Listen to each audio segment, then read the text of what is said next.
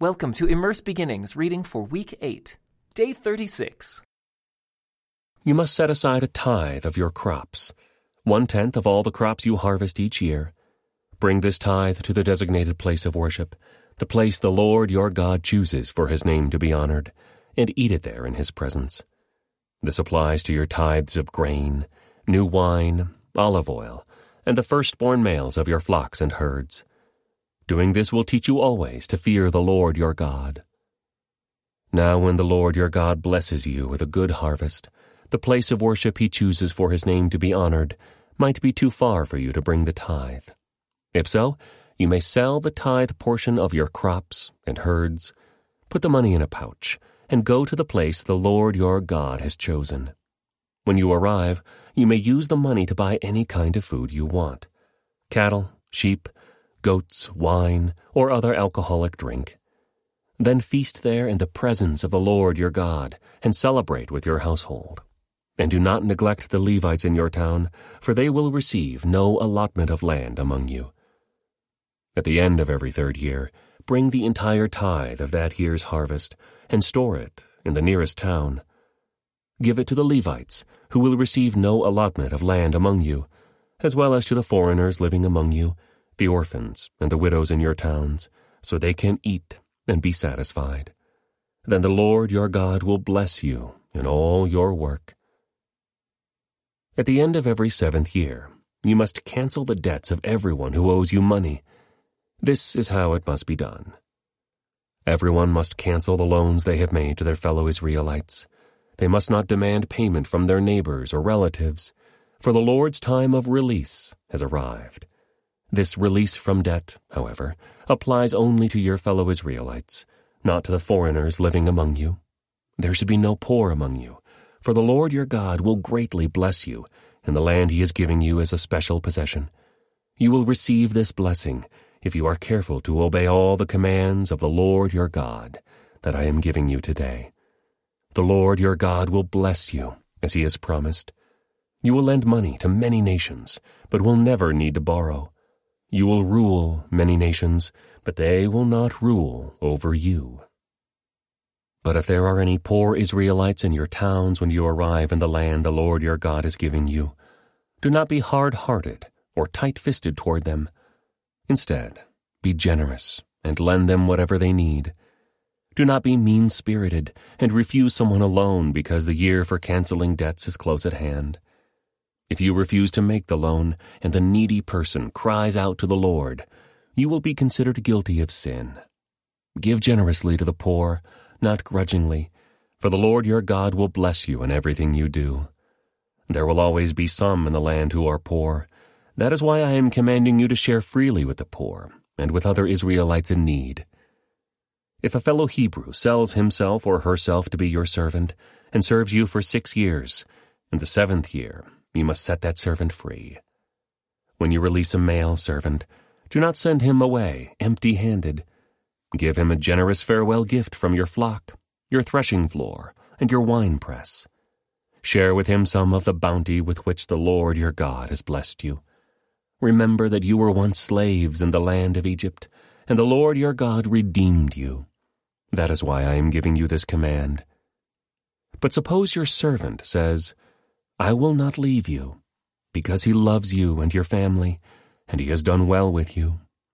In that case, take an awl and push it through his earlobe into the door.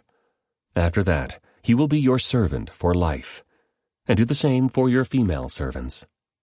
You must not consider it a hardship when you release your servants. Remember that for 6 years they have given you services worth double the wages of hired workers, and the Lord your God will bless you in all you do. You must set aside for the Lord your God all the firstborn males from your flocks and herds. Do not use the firstborn of your herds to work your fields, and do not shear the firstborn of your flocks.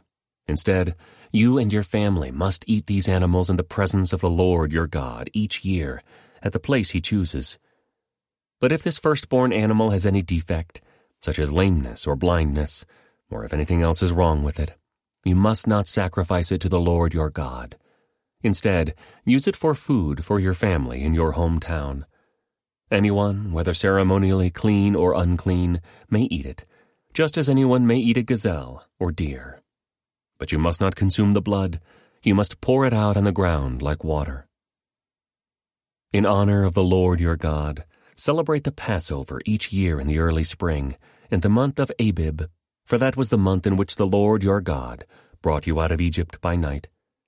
Your Passover sacrifice may be from either the flock or the herd, and it must be sacrificed to the Lord your God at the designated place of worship, the place he chooses for his name to be honored. Eat it with bread made without yeast. For 7 days, the bread you eat must be made without yeast, as when you escaped from Egypt in such a hurry. Eat this bread, the bread of suffering, so that as long as you live, you will remember the day you departed from Egypt. Let no yeast be found in any house throughout your land for those 7 days. And when you sacrifice the Passover lamb on the evening of the first day, do not let any of the meat remain until the next morning. You may not sacrifice the Passover in just any of the towns that the Lord your God is giving you. You must offer it only at the designated place of worship, the place the Lord your God chooses for his name to be honored. Sacrifice it there in the evening as the sun goes down on the anniversary of your exodus from Egypt. Roast the lamb and eat it in the place the Lord your God chooses. Then you may go back to your tents the next morning. For the next 6 days you may not eat any bread made with yeast. On the 7th day, proclaim another holy day in honor of the Lord your God, and no work may be done on that day. Count off 7 weeks from when you first begin to cut the grain at the time of harvest. Then celebrate the festival of harvest to honor the Lord your God. Bring him a voluntary offering in proportion to the blessings you have received from him. This is a time to celebrate before the Lord your God at the designated place of worship he will choose for his name to be honored. Celebrate with your sons and daughters, your male and female servants, the Levites from your towns, and the foreigners, orphans, and widows who live among you. Remember that you were once slaves in Egypt, so be careful to obey all these decrees. You must observe the festival of shelters for 7 days at the end of the harvest season, after the grain has been threshed and the grapes have been pressed. This festival will be a happy time of celebrating with your sons and daughters, your male and female servants, and the Levites, foreigners, orphans, and widows from your towns. For 7 days, you must celebrate this festival to honor the Lord your God at the place he chooses, for it is he who blesses you with bountiful harvests and gives you success in all your work. This festival will be a time of great joy for all. Each year, every man in Israel must celebrate these 3 festivals: the festival of unleavened bread, the festival of harvest, and the festival of shelters.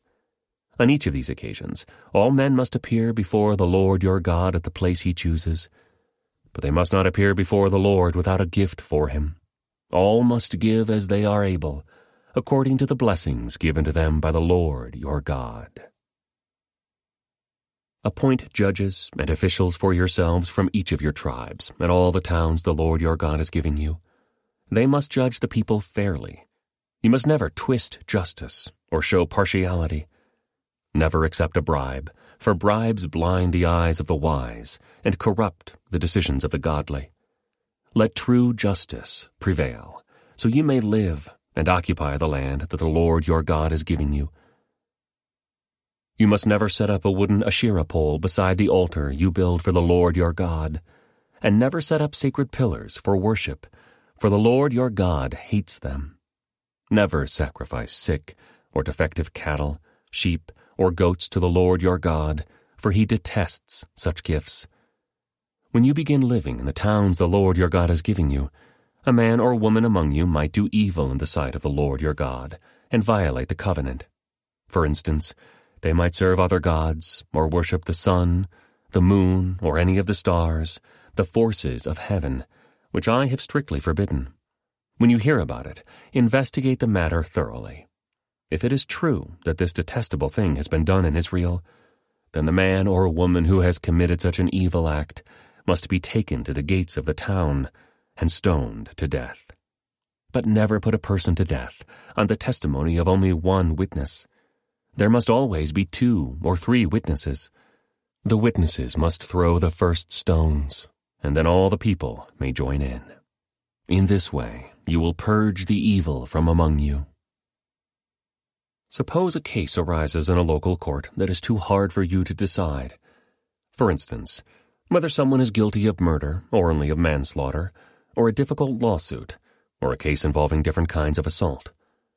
Take such legal cases to the place the Lord your God will choose and present them to the Levitical priests or the judge on duty at that time. They will hear the case and declare the verdict. You must carry out the verdict they announce and the sentence they prescribe at the place the Lord chooses. You must do exactly what they say. After they have interpreted the law and declared their verdict, the sentence they impose must be fully executed. Do not modify it in any way. Anyone arrogant enough to reject the verdict of the judge or of the priest who represents the Lord your God must die. In this way you will purge the evil from Israel. Then everyone else will hear about it and be afraid to act so arrogantly. You are about to enter the land the Lord your God is giving you. When you take it over and settle there, you may think, we should select a king to rule over us like the other nations around us. If this happens, be sure to select as king the man the Lord your God chooses.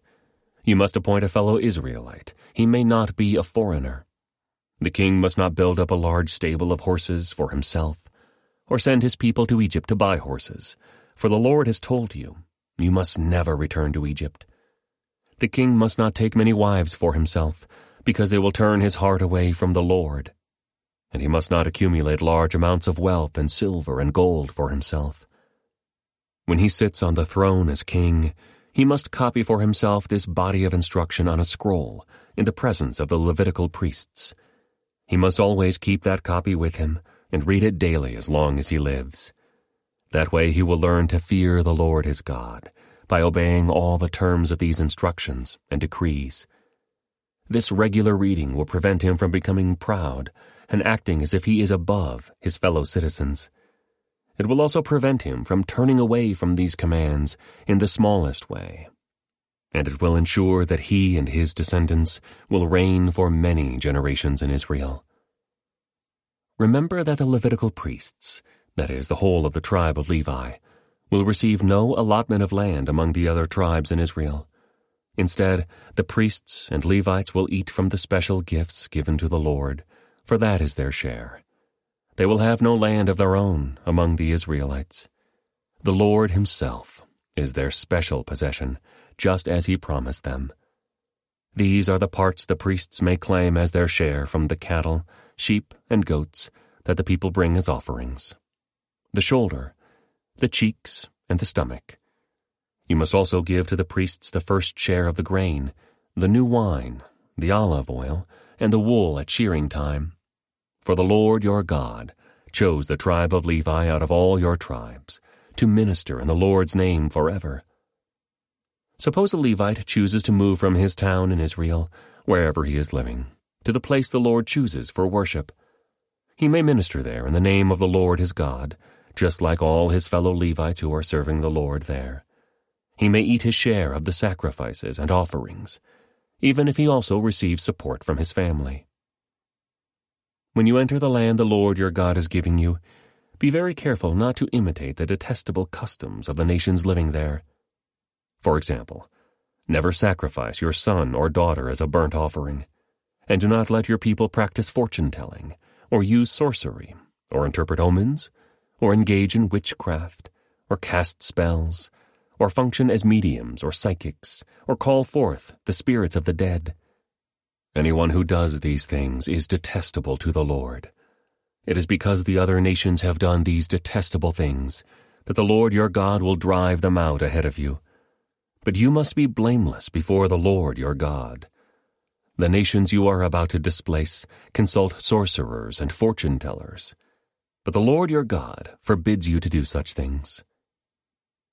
Moses continued, The Lord your God will raise up for you a prophet like me from among your fellow Israelites. You must listen to him, for this is what you yourselves requested of the Lord your God when you were assembled at Mount Sinai. You said, Don't let us hear the voice of the Lord our God any more, or see this blazing fire, for we will die." Then the Lord said to me, "What they have said is right. I will raise up a prophet like you from among their fellow Israelites. I will put my words in his mouth, and he will tell the people everything I command him. I will personally deal with anyone who will not listen to the messages the prophet proclaims on my behalf. But any prophet who falsely claims to speak in my name, or who speaks in the name of another god, must die." But you may wonder, how will we know whether or not a prophecy is from the Lord? If the prophet speaks in the Lord's name, but his prediction does not happen or come true, you will know that the Lord did not give that message. That prophet has spoken without my authority and need not be feared. When the Lord your God destroys the nations whose land he is giving you, you will take over their land and settle in their towns and homes. Then you must set apart 3 cities of refuge in the land the Lord your God is giving you. Survey the territory and divide the land the Lord your God is giving you into 3 districts, with one of these cities in each district. Then anyone who has killed someone can flee to one of the cities of refuge for safety. If someone kills another person unintentionally, without previous hostility, the slayer may flee to any of these cities to live in safety. For example, suppose someone goes into the forest with a neighbor to cut wood, and suppose one of them swings an axe to chop down a tree, and the axe head flies off the handle, killing the other person. In such cases, the slayer may flee to one of the cities of refuge to live in safety. If the distance to the nearest city of refuge is too far, an enraged avenger might be able to chase down and kill the person who caused the death. Then the slayer would die unfairly, since he had never shown hostility toward the person who died. That is why I am commanding you to set aside 3 cities of refuge. And if the Lord your God enlarges your territory, as he swore to your ancestors, and gives you all the land he promised them, you must designate 3 additional cities of refuge. He will give you this land, if you are careful to obey all the commands I have given you, if you always love the Lord your God and walk in his ways. That way you will prevent the death of innocent people in the land the Lord your God is giving you as your special possession. You will not be held responsible for the death of innocent people. But suppose someone is hostile toward a neighbor and deliberately ambushes and murders him, and then flees to one of the cities of refuge. In that case, the elders of the murderer's hometown must send agents to the city of refuge to bring him back and hand him over to the dead person's avenger to be put to death. Do not feel sorry for that murderer. Purge from Israel the guilt of murdering innocent people. Then all will go well with you. When you arrive in the land the Lord your God is giving you as your special possession, you must never steal anyone's land by moving the boundary markers your ancestors set up to mark their property. You must not convict anyone of a crime on the testimony of only one witness. The facts of the case must be established by the testimony of 2 or 3 witnesses. If a malicious witness comes forward and accuses someone of a crime, then both the accuser and accused must appear before the Lord by coming to the priests and judges in office at that time. The judges must investigate the case thoroughly. If the accuser has brought false charges against his fellow Israelite, you must impose on the accuser the sentence he intended for the other person. In this way, you will purge such evil from among you. Then the rest of the people will hear about it and be afraid to do such an evil thing. You must show no pity for the guilty. Your rule should be life for life, eye for eye, tooth for tooth, hand for hand, foot for foot. When you go out to fight your enemies, and you face horses and chariots and an army greater than your own, do not be afraid. The Lord your God, who brought you out of the land of Egypt, is with you.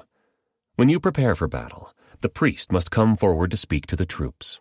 He will say to them, "Listen to me, all you men of Israel. Do not be afraid as you go out to fight your enemies today. Do not lose heart or panic or tremble before them. For the Lord your God is going with you. He will fight for you against your enemies, and he will give you victory." Then the officers of the army must address the troops and say, Has anyone here just built a new house, but not yet dedicated it? If so, you may go home. You might be killed in the battle, and someone else would dedicate your house. Has anyone here just planted a vineyard, but not yet eaten any of its fruit? If so, you may go home.